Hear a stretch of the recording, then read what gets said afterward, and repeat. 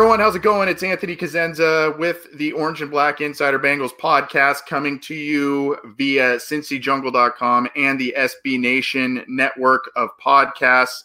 We're doing something a little different this week. It's for some of you, it's very much the same. We're going on our via StreamYard. We're going to our YouTube channel, but we are also trying to simulcast this podcast on Cincy Jungle's Facebook Live video feed. The Facebook viewers probably won't see my co-host, but they'll hear him. And what a great segue to intro my co-host, John Sheeran. How are you, man? We're 0-3. We're plodding through here. How you doing, man? I'm doing fine, but I want to know how the birthday boy's doing, man. Happy birthday, man. Thank you. I'm doing all right. I'm feeling a little old today. It's kind of. Are you comfortable sharing the number? 37. Oh, that's nothing. 37. Come on. Yeah. So yeah, inching my way to 40, man. It's scary. But yeah, for those wondering, my birthday is actually, if you're tuning in live, it is today, Tuesday. So thank you, John. Appreciate that. I'll save you from singing happy birthday to me unless you really want to, but I feel like we should get one of the callers to call in and sing for us. Maybe they'll do that. We'll see. But good to see you. We've got a ton to get to tonight. We're going to break down the loss to the Bills. There are a number of aspects to talk about that, from coaching, the mental mistakes, the officiating, all of that. We will touch on that. We're going to talk quarterbacks and Andy Dalton. There is a discussion to be had about that, a debate to be had. That's obviously a hot topic amongst Bengals fans, so we will get to that. And then we will preview the Steelers game. John and I will talk about that and the impact of the result of that game, however that turns out, what that means for the Bengals season going forward and long term. And, of course, we'll have the phone line open, 949-542-6241. If you want to give us a call, we will we'll try and get you on the air, or a text. You can shoot us a text, too. We'll try and get that. Before we get to everything, for those who have listened to our show and have done so through this SB Nation Cincy Jungle channel, since we joined the SB Nation network of podcasts, for those who have listened to us that way, there has been some news, and you may have seen it through the feed. So some good news. There is a number of additions being added to the slate. So you're still going to get the same kind of stuff. You'll hear from us multiple times a week, be it the post-game analysis, obviously our weekly show, the occasional listener questions, that sort of thing. But we've added, some of you have seen Daddy-O McDuck, his show. Sorry if I spit when I speak. John Sheeran, my co-host, is also a co-host on that show. So he has been added. His show has been added with Dr. Haji Smaji, right? Isn't that the other co-host? Hoji Smoji. It's the other. Hoji Smoji. Excuse me. Yeah. Sorry, Hoji. I mispronounced. So they have been added to the channel. Some of you know New Stripe City or the Orange is the New Black, that podcast by Ace Boogie and Zim Hude. They have now also been added to our channel, so they're part of the feed. And then, of course, we will be adding, probably starting this week, Matt Minich from CincyJungle.com will be doing film reviews. So we had our hands kind of full. We talked about maybe doing the film review. Matt does a spectacular job as it is on Twitter. If you follow him at Coach Minich, he does a lot of good film review there. So all of those guys are joining our podcast network. Basically, you're going to have something pretty much every day of the week from us, which is pretty cool. We're going to still give you our show. If for some reason our show is not your cup of tea, there are other options for you, but hopefully you check out all of the shows and enjoy all of them. I'm pretty excited about it, John. I've worked with everyone who's coming on to the network. Obviously, Ace Boogie, who's New Stripe City, and Zim. Those guys are great. They do a great podcast. They just started about a month and a half ago. They give a great perspective from their own right, and they're just great content creators as well. And Matt Minich is also a great content creator. And, like you said, there's just a bunch of different perspectives now coming to the channel and giving you, different ways of consuming Bengals knowledge. Even when they're not good, we're going to still throw this team at you, and we're not stopping. Yep. Yep. And, I'm seeing, because we are simulcasting on a couple of different platforms here, I'm seeing, obviously the cynical fans are out. Jim McDaniel in the Facebook chat, Mike Brown laughing at everyone who actually cares about the Bungles. Tommy Wagner agreeing, saying, yeah, he is. Others kind of obviously not in a good place because the Bengals are 0-3. Regardless, we're going to give you content. And, our show, the Orange and Black Insider, is going to give you content. CincyJungle.com is going to give you content. Ace and Zim Hude are going to give you content on their show. Matt Minich, Hoji, and Daddio are going to give you their show. So we're excited about that. We wanted to let everyone know. We don't know. It's not going to necessarily be on the YouTube channel because our YouTube channel is really specific to OBI stuff. But the audio, where you get the stuff on Megaphone, iTunes, Stitcher, Spotify, Google Play, all that stuff, you'll get it there. The stuff will probably also be on CincyJungle.com. So maybe not on the YouTube side, but it'll be on the audio side. But we're pretty excited about that. And you'll get to hear a lot of different stuff, which is pretty cool.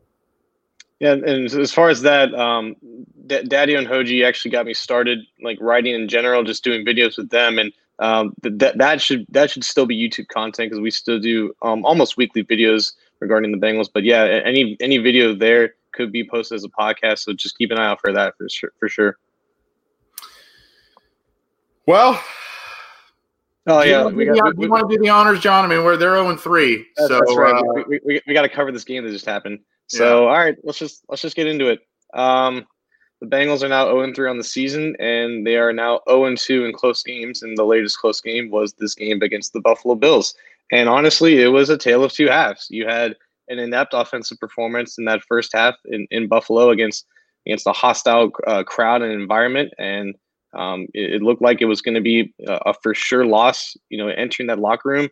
And then we kind of saw the switch kind of flip for that offense, and the Bengals kind of marched their way back. And all throughout the game, I think the defense played extremely well, and you had a pretty even matchup going up into that final minute.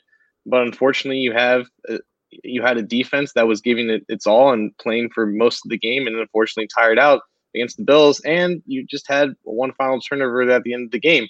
But also, not only with the Bengals, there were a lot of questionable calls, specifically from the referees, that may have turned the tides on different portions of this game. You had the one phantom hold against Auden Tate on the kickoff return. You had a couple of missed calls on the Bills, specifically maybe a hold on a potential sack. You had a missed face mask on a Dawson Knox catch and run. You had that crazy Josh Allen fumble that was ruled out of bounds, or the Bengals didn't have possession when recovering. So honestly, you had a bunch of these factors going into this game, and that's kind of the nature of how close games are. They're basically essentially at the end of the season coin flips, and either team can win either of these games. But ultimately, the Bengals did not play very well, and I would say that they didn't deserve to win this game, even if Buffalo didn't exactly look like a powerhouse, even though they're 0-3 or they're 3-0 now. So Anthony, what is really the biggest takeaway with this loss? Was it the lack of offensive production in the first half due to play calling? Was it just, unfortunately, the refs screwing the Bengals on multiple occasions? Or maybe we're just looking at this team and they're just not talented enough to compete against teams that are pretty similar to them? I mean, to me, it's all of the above a little bit. It's just it's kind of the it's which one is the majority piece of the pie, right?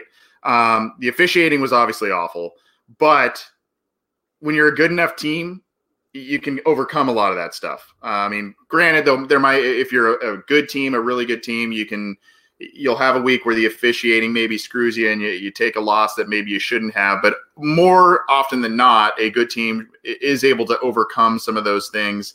And, that's part of it. They did take points off the board.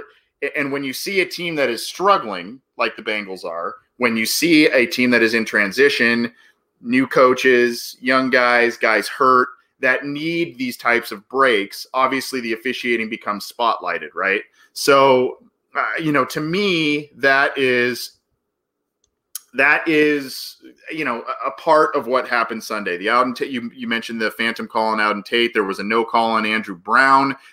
The Josh Allen fumble and Nick Vigil recovery, that was just an absolutely absurd sequence of calls to me. They called him fumbled when he was out of bounds, and he was like 2 yards in bounds still, and the ball was clearly out. I mean, it just really poor officiating. That's part of the equation. But my main takeaway, aside from all this stuff, is that this is a team still trying to find ways to win, learned how to win, as the old adage goes. This is a team that has flaws on its roster, very noticeable flaws. And you know, the coaching, to me, I think that's part of what we are very excited about in week one. We saw, hey, you know, this offense looks different. This defense is playing a lot better than we thought. And, you know, they kind of just surprised us in terms of, there was a flea flicker. There was all this stuff that they came out with where you're kind of like, wow, is this how the rest of the year is going to be? Even though it was a loss, if this is how the rest of the year is going to be, even if they don't make the playoffs, this is going to be a fun team to watch. Well, the play calling has regressed over the past couple of weeks. The quarterback play has regressed over the past couple of weeks. And then there's still the mental errors by the team and mental mistakes. To me, yeah, that's on the players, but that's also on the coaches, because you have to get these guys prepared to play and prepared enough to not make those kinds of mistakes. John Ross is going to give you just a maddening play or two every game. And unfortunately, that's something I guess we have to accept. And that whether it's 2 targets to start the game, a drop, and a lost fumble. I mean, so there's just, to me, if they were to avoid the mental mistakes and some of the poor coaching decisions, poor play calling early in the game, I think you wouldn't be complaining as much about the officiating. You wouldn't be complaining as much about the deficiencies on the offensive line and at linebacker that are very obvious. I think you made a good point early on. Like, what the turnover of this team, happened on the coaching staff and not necessarily on the roster itself. Obviously, they were very inactive in free agency. They didn't add a bunch of impact players in the draft. So your hope for this team improving was an improvement in the coaching staff and elevating these players. And unfortunately, we're starting to figure out that, hey, you still need quality personnel to win NFL football games. And this coaching may be an improvement in some areas, but it's just not enough to really kickstart it the way that they want it to. And again, to further expand upon your point, there were times in this game, you know, where the offense did look competent and they did get something going in the second half, and the defense, you know, played out of their minds for most part of it. And granted, it was against a crappy quarterback in Josh Allen, but you know, they played well enough to keep him in the game. But at the end of the day, it wasn't a complete game because this is just not an incomplete roster in itself. And there's an argument about how they could potentially be 2-1 right now because of those 2 close 1-score games, where if a couple of things go the other way, they're on the winning side of things. That argument doesn't really work when your team is as bad as this one right now. They're an 0-3 team for a reason, not just because there's bad luck going on with the refs or bad luck going on with how the game goes. That happens to every team in the NFL. Unfortunately for the Bengals, it happened twice in 3 weeks. But over the course of a 16-game season, this stuff will happen to every team over the course of, you know, multiple games. So when you're a bad team and essentially your roster is just incomplete and there's a lot of holes in it, you're not good enough to overcome the bad things to happen to basically every team. And I know there's Bengals fans out there that are thinking, oh, the refs are out to get us. They wouldn't do this to Pittsburgh or New England.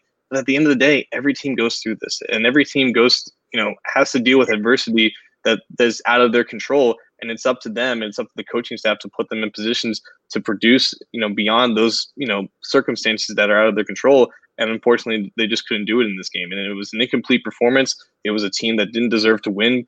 And they almost had the win handed to them on the silver platter. All they had to do was drive down there and into the end zone and score a touchdown. Unfortunately, Dalton threw an errant ball to Alan Tate. And even before that, you know, you had 12 men on the field in that extra point, allowed the Bills to move up and go for 2. Wow. And that was, twice, 12 men on the field twice. And that goes on Darren Simmons and Lou Anarumo. So, you know, if you force them to kick the extra point, you're only down by 3, and maybe you would only be relying on a field goal to end the game. So, it's bad luck, but it's also the consequences of having a bad team. And unfortunately, this team is not ready to compete because they're just not good enough, despite, you know, some potential improvements in the coaching staff. Well, a lot of people think, John, that this this team could have been or should have been 2-1. I mean, obviously, you have two of their 3 losses are by, you know, week 1 and week 3, obviously, were by a combined 5 points. So, I mean, obviously shoulda, woulda, coulda. Yeah, they very well could have been 2-1. The thing that really bothers me, though, John, and I'd love to get your thoughts on this, because I've talked about this for a while, whether it's on the podcast or at cincyjungle.com or what have you. Talked about this for years. And I was hoping that this would be remedied with Zach Taylor and a new staff coming in. It's the lack of the clutch gene, right? To me, the thing that bothered me it wasn't the slow start necessarily. I mean, obviously that was frustrating, and, the officiating that came with that and ineffectiveness of the offense, the whole thing early on was very frustrating. But here's the thing. The Bengals climb back in the game. They create some turnovers. They finally get some things going on offense. They kind of scrape together a lead. And then you're kind of going, hey, if they sneak one out of here, then they kind of feel good about themselves, maybe build some momentum against a Pittsburgh team that's not doing well. You know what I mean? So, but the thing that bothered me was then the times you needed them to come up big, the defense at the end of the game and the offense at the end of the game. Throughout the entire game, they started making plays, and defense got absolutely flattened at a critical point in the game, literally by Dawson Knox. And then the offense comes in, they start moving the ball down the field, and like you mentioned, the interception. This team, we can talk about learning how to win, but this team still doesn't know how to show up in those crunch time moments, in those moments that a Tom Brady, a Peyton Manning, or others showed up. And I'm not just spotlighting the quarterback, because it was the defense as well, but they're not stepping up in those moments. And to me, that is a sign of leadership. That is a sign of solid coaching and all of those things we've talked about. Yeah, and I think it's almost like a domino effect, where you had the offense being so incompetent in the first half, and it forced the defense to be on the field for, I believe, over 20 minutes in that first half. And it wasn't an exaggeration, because you barely saw the offense in the first half. So by the time that the offense was picking up steam in the second half, the defense was just unfortunately tired out. And when they needed to stop the most, they got destroyed, and the Bills charged down the field and forced the Bengals to try to muster up a game-winning drive on their own. So when you have a team that is capable of going through lulls and bad moments of the game, when you need them to step up when it counts, sometimes it's just not enough. And unfortunately, that's just the nature of this team right now. Yeah, and you're seeing a lot of seeing some funny comments. Dave between Vape Guy and Dave Lennox. Vape Guy says Dalton is not clutch. Dave Lennox says Dalton is a crutch, not clutch. So I mean, and it's not just the quarterback. The kicker, you can point at it in week 1, needed to make a big kick, didn't. These are the things that teams need to do to be successful. These are the moments when someone's got to step up and make a play in these crunch time, big time moments, and they're not. And this was a prevalent thing under Marvin Lewis. Even in successful seasons, you can look at the primetime game issue. That's not stepping up in clutch situations. And it seems to still be carrying over into this year on a brand new staff. I don't know if there's a remedy for it. I don't know if you've got any other ideas on how to fix that. I don't. I mean, we've seen them win close games before. We've seen them win game-winning drives. And I think ultimately, once they get more talent at the most important positions, it could become a lesser issue. But unfortunately, when you're not good enough to basically pull away from games and win games that you probably should win based off how the opponent is playing, you're going to be relying on these situations. And when you can't rely on the talent where it matters the most, it might result in more losses than wins. Yeah. Well, Bengals fall to 0-3 against the Bills, a game they could have won. I don't know if you want to even say they should have won, but between some officiating gaffes and other things, I mean, they did fight back. So I guess you got to be optimistic, I guess, in the fact that they did climb their way out of a hole and grab a lead on the road. But they fall to 0-3. Very, very rare. I don't have the stats in front of me. I know 0-2 is about a 12% chance that teams, at least recently, 12% success rate that they make the postseason. At 0-3, I'm sure it's far less than that. So we'll see. They have to basically go 9-4 the rest of the way with teams like New England and many others on the schedule. So not looking great right now. Still pretty early. And they have a big one coming up this next week on Monday night against the Steelers. We'll talk about that in just a few minutes. This is the Orange and Black Insider Bengals podcast. We thank you very much for joining us live, whether it's on Cincy Jungle's Facebook channel or the Orange and Black Insider YouTube channel. We're simulcasting to both. If you're new to this program, check us out through the SB Nation channel of podcasts, among now other shows that have joined us. Basically, wherever you get your audio podcasts, Stitcher, iTunes, Spotify, Google Play, Megaphone, all that jazz, you can get it there. It's on cincyjungle.com, and then we have a YouTube channel for this program specifically. So download it how you can, and we look forward to being in touch with you and giving you more content as the year progresses. Support for this show comes from Sylvan Learning. As a parent, you want your child to have every opportunity, but giving them the tools they need to tackle every challenge, that takes a team. Now more than ever, educational support tailored exactly to what your child needs can make all the difference. That's why parents have trusted Sylvan Learning for 45 years as the ultimate teammate in their child's educational journey, instilling in them a love for learning and a passion for reaching the next level. And Sylvan's Insight Assessment can identify gaps in learning and areas that could be of concern for your child. It's a 360-degree view into your child's learning that you can't find anywhere else, and helps ensure that your child didn't miss something in school that might put them at a disadvantage in the future. And right now, it's the best price of the year at $29. Go to sylvan29.com to learn more and get your child's assessment for only $29. That's SYLVAN29.com. Hey, it's Kaylee Cuoco for Priceline. Ready to go to your happy place for a happy price? Well, why didn't you say so? Just download the Priceline app right now and save up to 60% on hotels. So whether it's Cousin Kevin's Kazoo Concert in Kansas City, go Kevin, or Becky's Bachelorette Bash in Bermuda, you never have to miss a trip ever again. So download the Priceline app today. Your savings are waiting. Go to your happy place for a happy price. Go to your happy price, Priceline. I'm hesitant to go here, John. Hesitant to go here because I know this is just such a hot button topic going forward, but we got to talk some Andy Dalton. Yep. We got to talk some Andy Dalton. And for those who know me, I've been, I wouldn't say I've been soft on Andy Dalton, but I've been softer than some. And I think part of it is I hold a soft spot because he seems like a good guy and you want to see him win. And he's teased us with big seasons, statistically, a lot of wins, playoff berths, that sort of thing.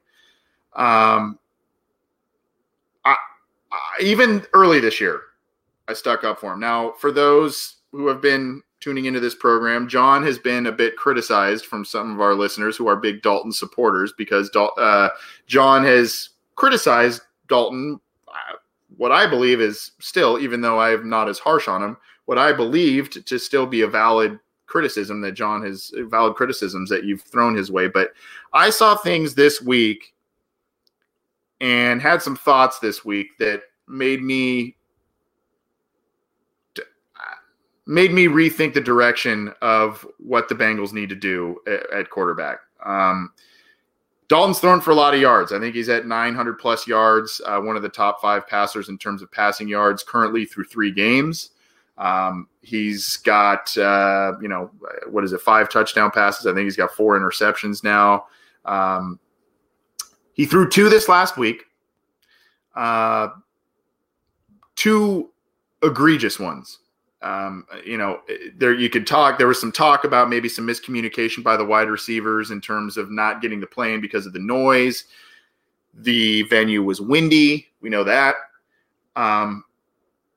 I saw some things, though, John, that really worried me, and I had an additional thought. The one thing in terms of this specific game that really worried me from Andy Dalton is I saw probably, I think, 2 or 3 occasions where some pressure came in, and he either stepped into the pressure and took a sack, or he rolled out and kind of just threw the ball away, did not keep his eyes downfield to extend the play. Now, normally, I think what accentuated me thinking about that and seeing that those types of non-plays develop was the fact that we saw Josh Allen evade so many different sacks. Now, Josh Allen is a much bigger guy than Andy Dalton, but Dalton's mobile.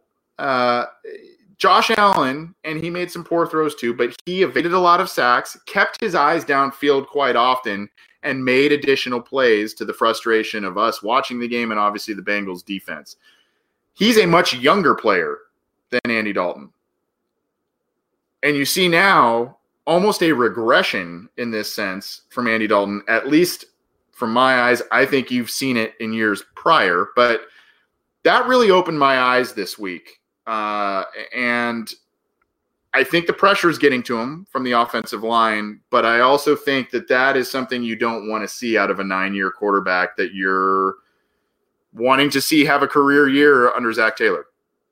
I think it all kind of boils back to what happened in 2015, which is where the discourse on both sides with Dalton become. People will look at that year and say, he was able to do this. He was one of the best quarterbacks in the league. And, had he not gotten injured, maybe they would have done something in the playoffs. The reality with that team, and we've said it multiple times in the show, is that was the best team that the Bengals have assembled in a 30-year period. The best team since the 1988 Super Bowl team. Yep. And they haven't gotten a team close to that before, and they are nowhere where they were. They are nowhere now compared to where they were in 2015. It's been 4 years of trying to rebuild what they had, and the way that this team operates and turns over the roster and whatnot. It's hard to get back at that point. And I'm not saying it's going to take 30 years again, but with their inactiveness in free agency and their unwillingness to make bold moves in the draft and whatnot, it's hard to build that complete of a roster once more with a quarterback that, as we've seen, does best when everything around him is picture perfect.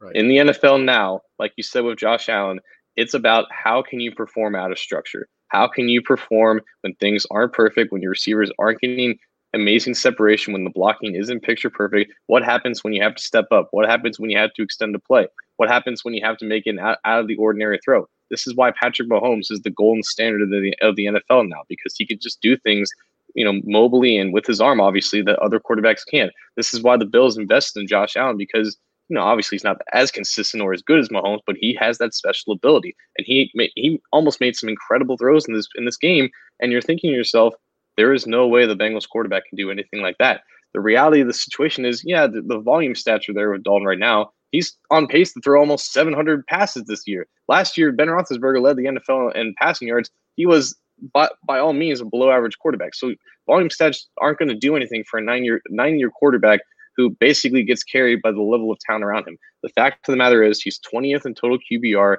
he's 24th in expected points per play, and he's one of the bottom 7 quarterbacks in completion percentage above expectation. I point out those 3 specific stats because they, judge a quarterback on a play-per-play basis, basically weight everything equal for all quarterbacks, strength of schedule, and obviously talent around them, and basically judges, how they go every single play, every decision that they make, every play that they're involved with. The fact of the matter is, even with some of the injuries on the offense, even with some of the lapses on the defense, he's performing like a below-average quarterback. And in year 9, when you have a potential big contract coming up, it's inexcusable to keep investing in him when you have proven time and time again that you cannot build around him like you used to.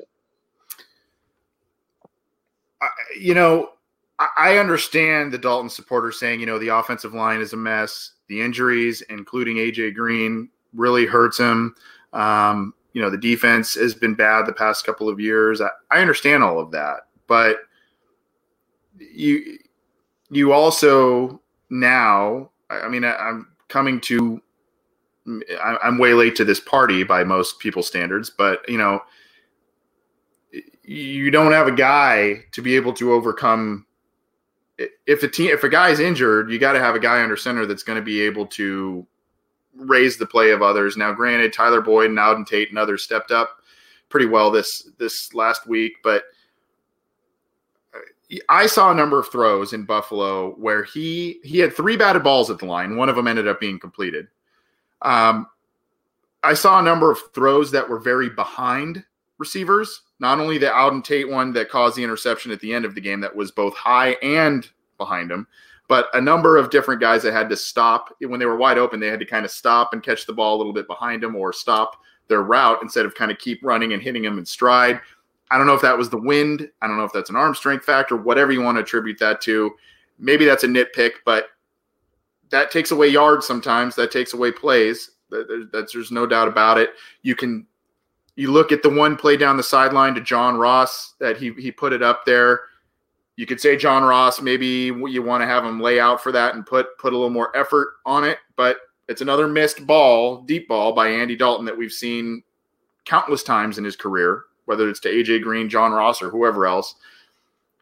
My thing is this is the realization I had this week, John. It's taken me 9 years, I think, to get here. And like I said, I like Andy Dalton. He's done a lot of good things for this team. He's done a lot of good things for the community. He's set single season passing records. He helped this team when they were in a bad transition from the Carson Palmer debacle. But what is he giving this team that many other signal callers that are either currently employed in the league or that are coming out in the draft, what is he giving this team that those guys cannot? Now, I watched a little bit of the game last night. Of course, he's going to be better than Case Keenum. Of course, he's going to give you more than what Joe Flacco can right now. There are exceptions to that rule. But big picture-wise, what is he giving you that another guy in the draft really can't give you? What is he giving you in the positive standpoint, aside from really the one thing I can think of is experience? Maybe the guys in the locker room like him. We're not in that locker room, so we don't really know. But that's kind of it. Zach Taylor said he was a fit for this offense, but there have still been some noticeable struggles, that we've seen from him in his career. Yeah, and I want to address a comment in the live chat here from Dion DTS. That's why I don't want to draft any of these quarterbacks next year's draft. None is like Patrick. He's referring to Patrick Mahomes.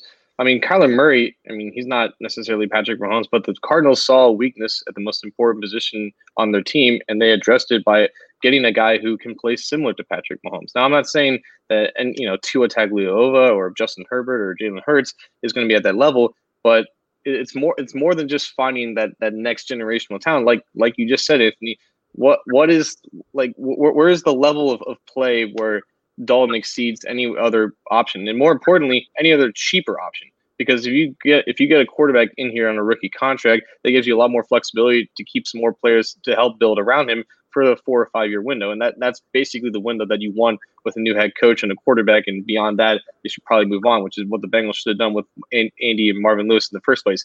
And like you said, it's nothing personal. I had the privilege of interviewing Andy Dalton this training camp, and he was just a blast to talk to. He was very friendly and very, forthcoming in the things he had to say. Obviously, we were just, some amateur reporters, and he's dealt with a lot worse than us, but he treated us like, like professionals in this industry. And I have nothing but respect for the man that he is. And it's nothing about that. Like you mentioned Flacco, the Ravens saw that, he wasn't giving them anything that they couldn't get a rookie quarterback to do. And they went out and got a guy that the Bengals could have drafted in Lamar Jackson. And, they respected Flacco and they did right by him, but they improved on the most important position with a guy that can do much more for less. And that's exactly what the Bengals need to do. So I'm glad you brought up the financial aspect, because really that's kind of what the crux of my argument was. It's not so much what is he giving you that you can't get elsewhere.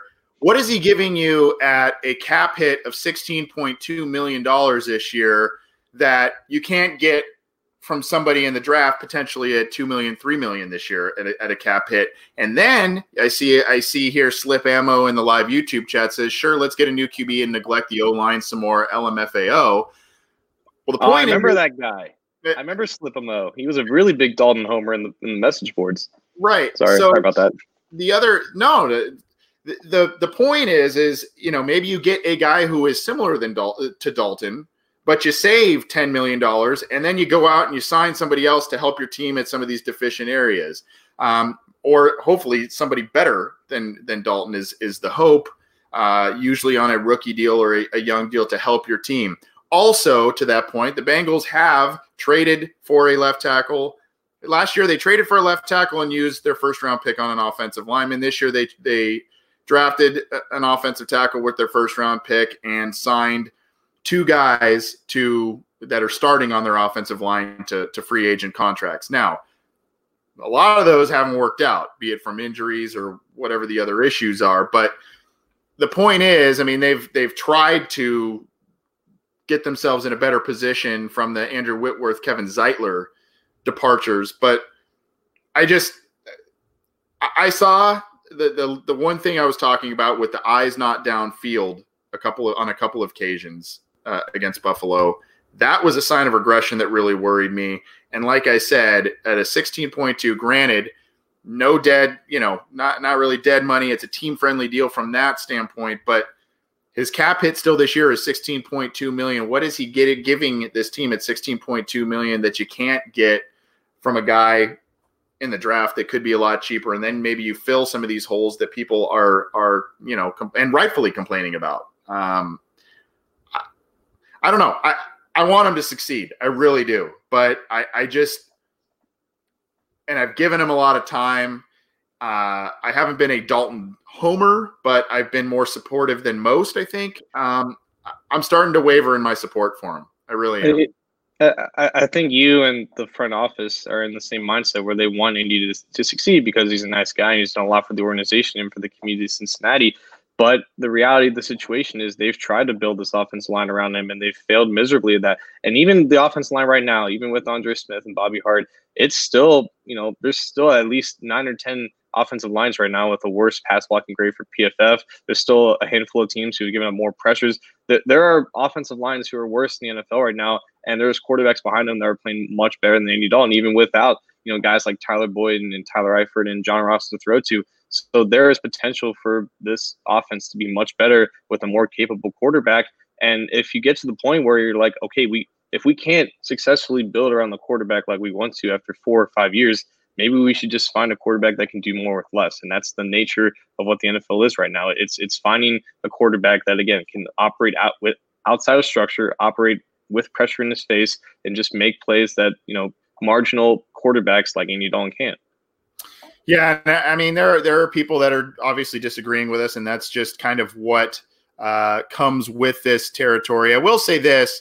There's someone in the live Facebook feed, Steve Gray, kind of saying, what is the team giving him for help? I mean, I mentioned that, what they've invested. Now, granted, they're not necessarily the moves that have either panned out or ones I would have made if I was in that front office, pointing at you, Bobby Hart. But he did make a point, really, and this, of course, the quarterback is in the quarterback play, and the rest of the issues on the team is a symptom of the larger problem, which is the front office, the organization, the ownership, and approaches there.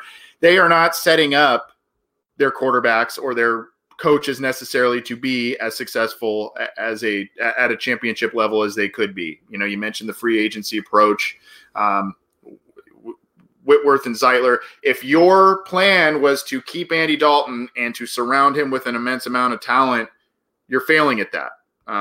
So then you need to then either continue to load up and spend money and do things in free agency to support Andy Dalton, or you need to go get a high quarterback and hope that high quarterback is the guy that can overcome some of these deficient areas, like some other players that we've seen in Bengals history. He did say that, and this is to Steve Gray's point here, Boomer, Palmer, and Dalton all wasted careers. I don't know if I'd call them wasted careers, but they are careers that probably didn't get to the level that some of them should have. Boomer did get them to the Super Bowl, but Palmer, got hurt in 2005. Who knows what would have happened in that run? Dalton, same thing in 2015.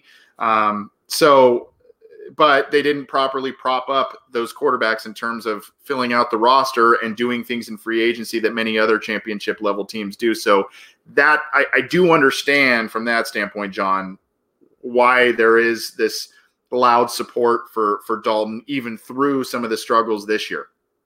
Yeah, it's just once you get a better quarterback in there, then the issue just becomes just trying to build better around him. But if you have a quarterback that can mask some of the deficiencies, the laundry list of things that you need to do, like get a perfect offensive line and get a perfect receiving core and get a perfect defense, that list becomes a lot shorter because you would then have a quarterback who doesn't need everything to be perfect around him. Yeah, I mean, there's a lot of people. This is a polarizing topic, and I get it. Running the ball covers up a lot of issues. Eli Bush and the YouTube chat says, what teams have a worse O-line? Because Dalton has a quick release and 11 sacks in 3 games. Watch some Texans games. Watch some Texans games and see how Deshaun Watson does behind the offensive line. It'll amaze you. Yeah. And this goes back to a previous conversation as well that we had. I think it was last episode, John, where it's like, do you even trust the Bengals to tank right? Do you even trust them to pick the right guy because of, the David Klinglers, Achilles Smiths, Jay Schraders, Neil O'Donnells in their history. So,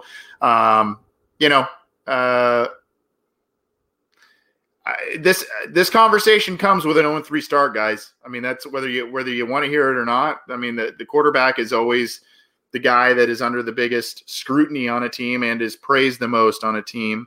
And, 0-3 under a new coach. Some people thought the new coach was going to move in a different direction at the position, but so far he has not.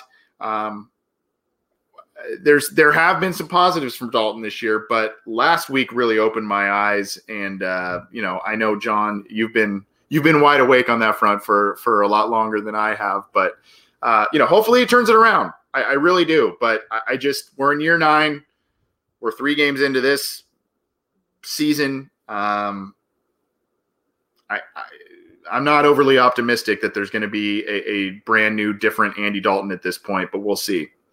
This is the Orange and Black Insider Bengals podcast. I see some questions about our, if we're taking calls and texts. Yes, we are. 949-542-6241. We'll try and get to some towards the end of the program.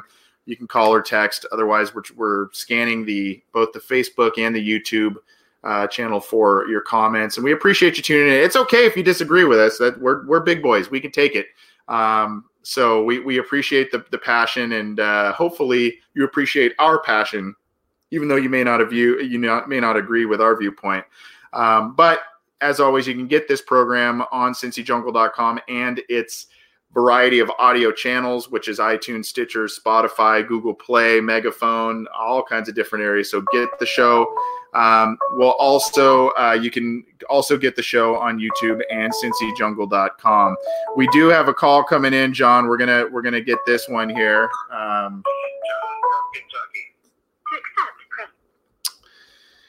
I think I heard on the way in. Is this John?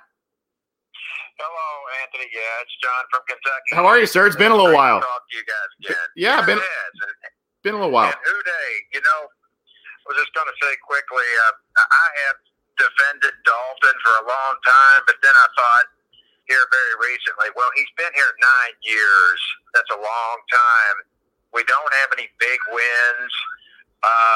I thought when he threw in the triple coverage to Tate that, he had Tyler Eifert wide open, and Dalton's not the worst of quarterbacks, but I don't think Andy Dalton is the guy that is going to take us to the Super Bowl, and I really think it's just time to move on from him. So my question for you is this.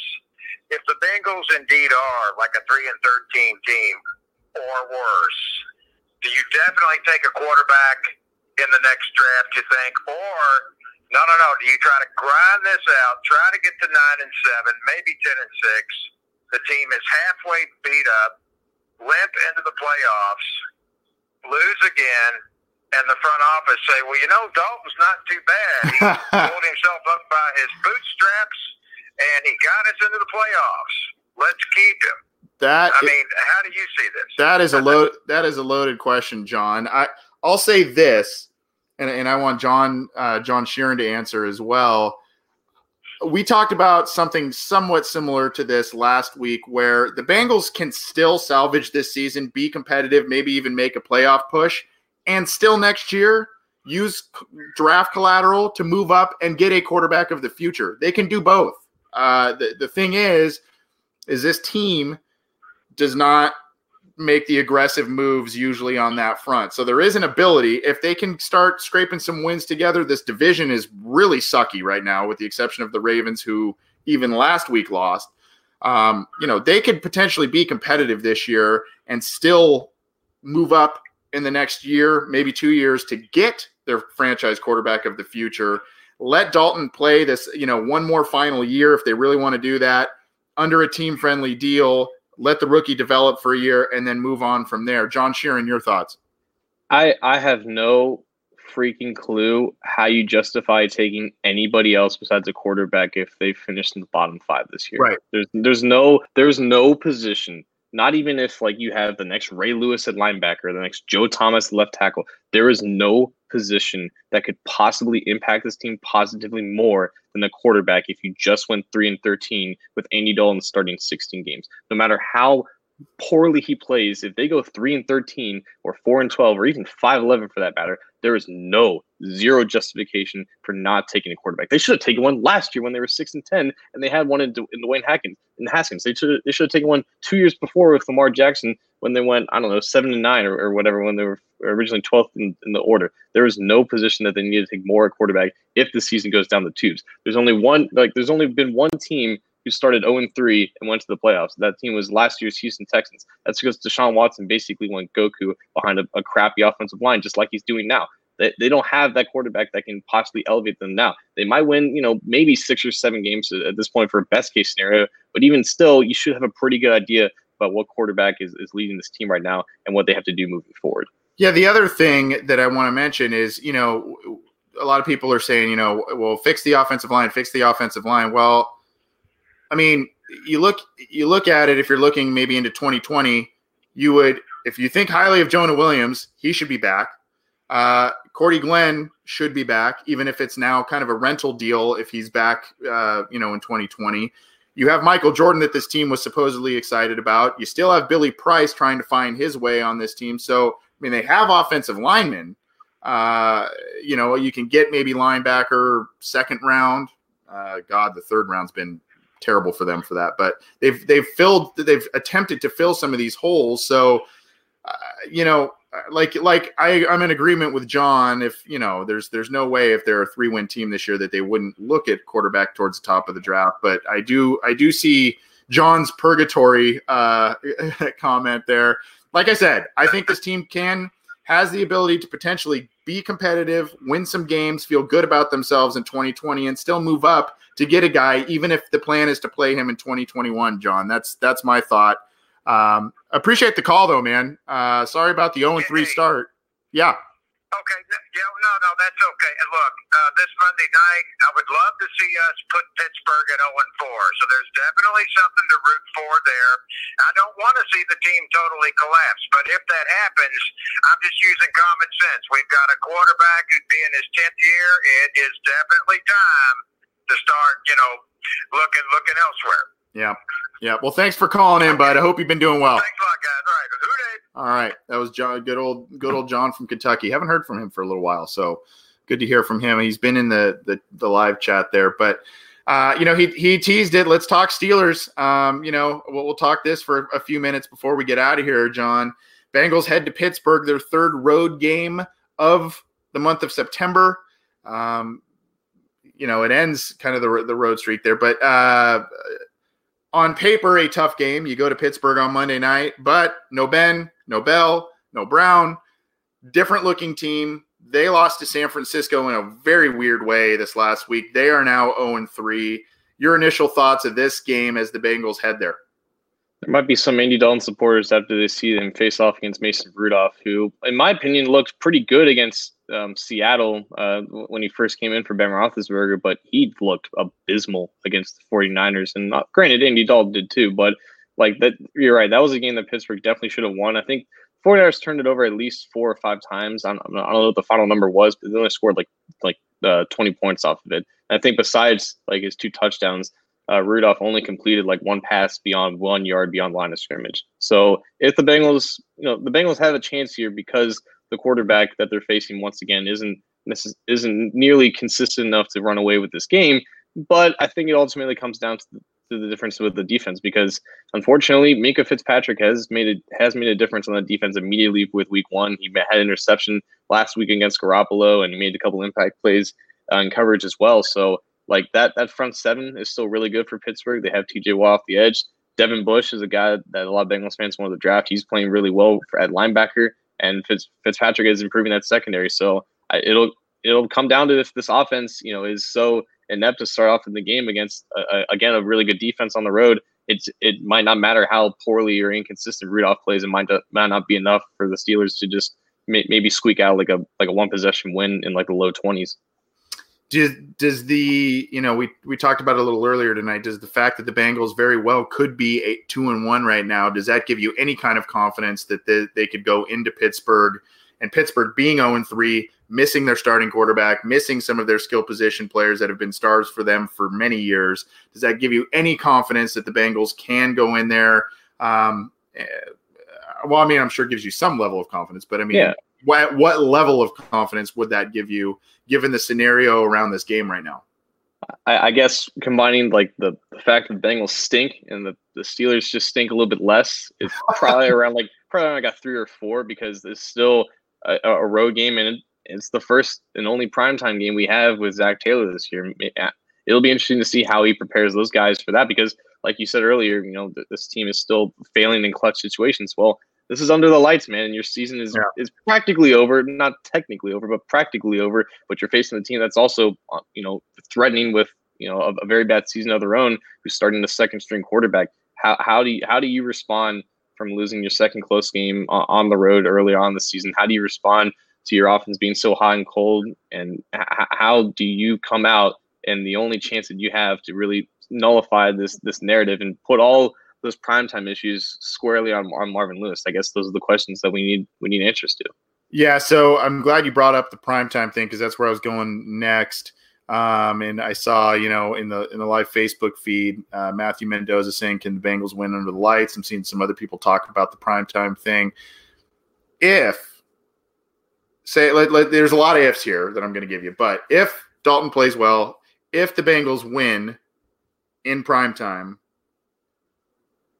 what does that give you any kind of feeling of confidence going forward that, hey, that this could be the pivotal game that turns this season around if the Bengals are able to go with their rookie head coach, go into Pittsburgh on Monday night, beat them, and get things even temporarily back on track? Do you think that this is a pivotal game that can turn their season around, or is it, it's still going to be more of the same, and this isn't the same Pittsburgh Steelers team we've been accustomed to?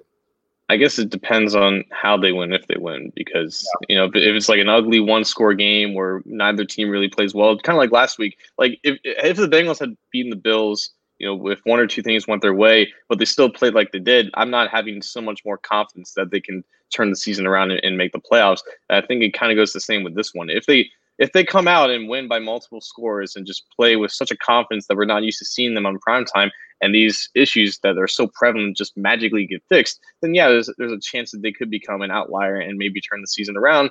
I don't think that's likely, and I don't think that either team is going to blow each other out, and I think we're just going to be left with the similar feelings that we have right now. But again, if something out of the ordinary happens, then we have no choice but to eat crow and then cover the season as if they're somewhat competitive. But until we see that, I'm basically hedging my bet and saying that we're going to see the same things. Yeah, I mean, at this point, I'd like to see. I mean, I know some people are, hey, just get the highest draft pick as possible, but for me, I would, I'd like to see him. I'd like to see him take this one, even if it means that even if they're not going to win a bunch of games this year, I would like to see them take this one from Pittsburgh and really kind of, even if it's a small stepping stone, provide a stepping stone for Zach Taylor, this team. Zach Taylor reportedly had a very passionate speech to his team at the end of the Bills loss, saying, we're so close. Don't quit. Don't give up on us. We're not getting any breaks, all that kind of stuff. I think this is a big game to see if something like that resonated with the team. As cliche as that might be, and as however you want to take that, I think that this is a big game and a lot of different reasons for this team, for this Bengals team. How do you see it playing out prediction wise as you sit here on almost we're just under a week away? I think it's going to be very similar to the Bills game. Maybe not to the extent of the offense being so crappy in the first half, but I'm expecting more of a sluggish start against a very talented defense on the road in another hostile environment. But, there's a chance that the offense can come alive with better play calling in the second half, very similar to what we saw. I don't think Mason Rudolph is going to, blow our socks off by any means, but this defense still has a lot of holes, and the Steelers have been able to take advantage of the Bengals defense in the past. I think we could see some bounce back performances from maybe like a James Conner or Juju Smith-Schuster, and we could see a bounce back performance from John Ross, because despite Minkah Fitzpatrick, their cornerbacks are still pretty much a weakness. And I think I saw a comment here from I believe it was Robert Fears. They need to open up a lot of passing and establish throwing later on. I kind of agree with that. I think running the ball against the Steelers defense is going to be kind of tough to do. So I think they need to continue trying to get a spread out passing game going. Definitely utilize play action a lot earlier than they did last week, because they didn't have a single play action pass until the second half. That's got to be an adjustment that they make. But again, I think the Steelers are still the more talented team in their home, and this is still a primetime game, and we need to see them perform well to believe it. So I'm going to go like 19 to 13 Pittsburgh. 19 to 13 Pittsburgh. Yeah. I'm going to call a Bengals win here. I think they do it. I think this is the classic Mike Brown feather in the cap type of thing, where he'll point to in the next season, hey, we beat Pittsburgh in Pittsburgh. And of course, there's no Ben Roethlisberger and stuff. Regardless, I do think if the Bengals are to win, it is a good stepping stone for the direction of things going under Zach Taylor and everything. So I'll kind of say almost the reverse score there. I'll say 20 to 16 Bengals. Again, probably a little, probably an ugly one, but I'm kind of being generous to Randy Bullock, giving him 2 field goals on Heinz Field, 2 field goals in general, but 2 field goals on Heinz Field. Being a little generous to him, but that's kind of my thought. I think they can do it. They got to cut back some of those mistakes and some of these silly mistakes that we've seen these first couple of weeks. It's been frustrating for sure. Well, thanks, John. Any final thoughts before we get out of here, my man? Just with Pittsburgh week in general, I've been a supporter in the fact that this rivalry should probably be suspended for a couple of years because of the animosity that we've seen over the past couple of years. Primarily, most of that was due to Vontaze Burfict and maybe a little bit of Antonio Brown.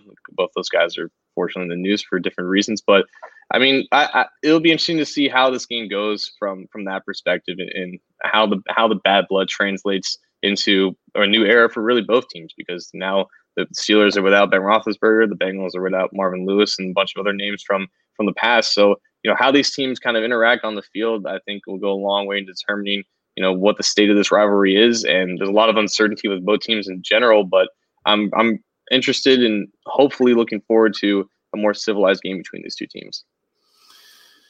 That's a great point. I don't want to say you stole my thunder a little bit, but I do actually wonder the same thing. No Burfict, no Brown, no Bell, a lot of new faces on the Bengals. No Green probably is not going to play. A lot of others. No Ben. It's just it's going to have a different feeling, and both teams being 0-3. Usually when these two teams meet, even when the Bengals haven't been great these past 3 years, it's not two teams at 0-3, right? It usually still means something at this point in the season. So this has been, when these two teams have played in primetime, some very interesting and sometimes sad things have happened, be it from Ryan Shazier on the sad side to the 2015 wild card game, to the Bengals beating them a couple of years ago on Monday night. It's just, I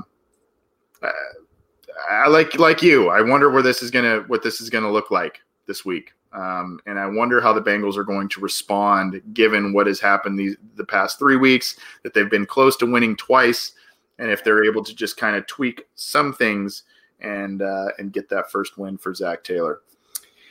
Anyway. Thanks everybody for tuning in, whether it's on our YouTube channel or via Cincy Jungle's Facebook account. Appreciate that. You can subscribe to this podcast channels on YouTube, as well as the Cincy Jungle SB Nation podcast feed, which now, as I mentioned, features Daddy-O and Hoji of DNH Sports.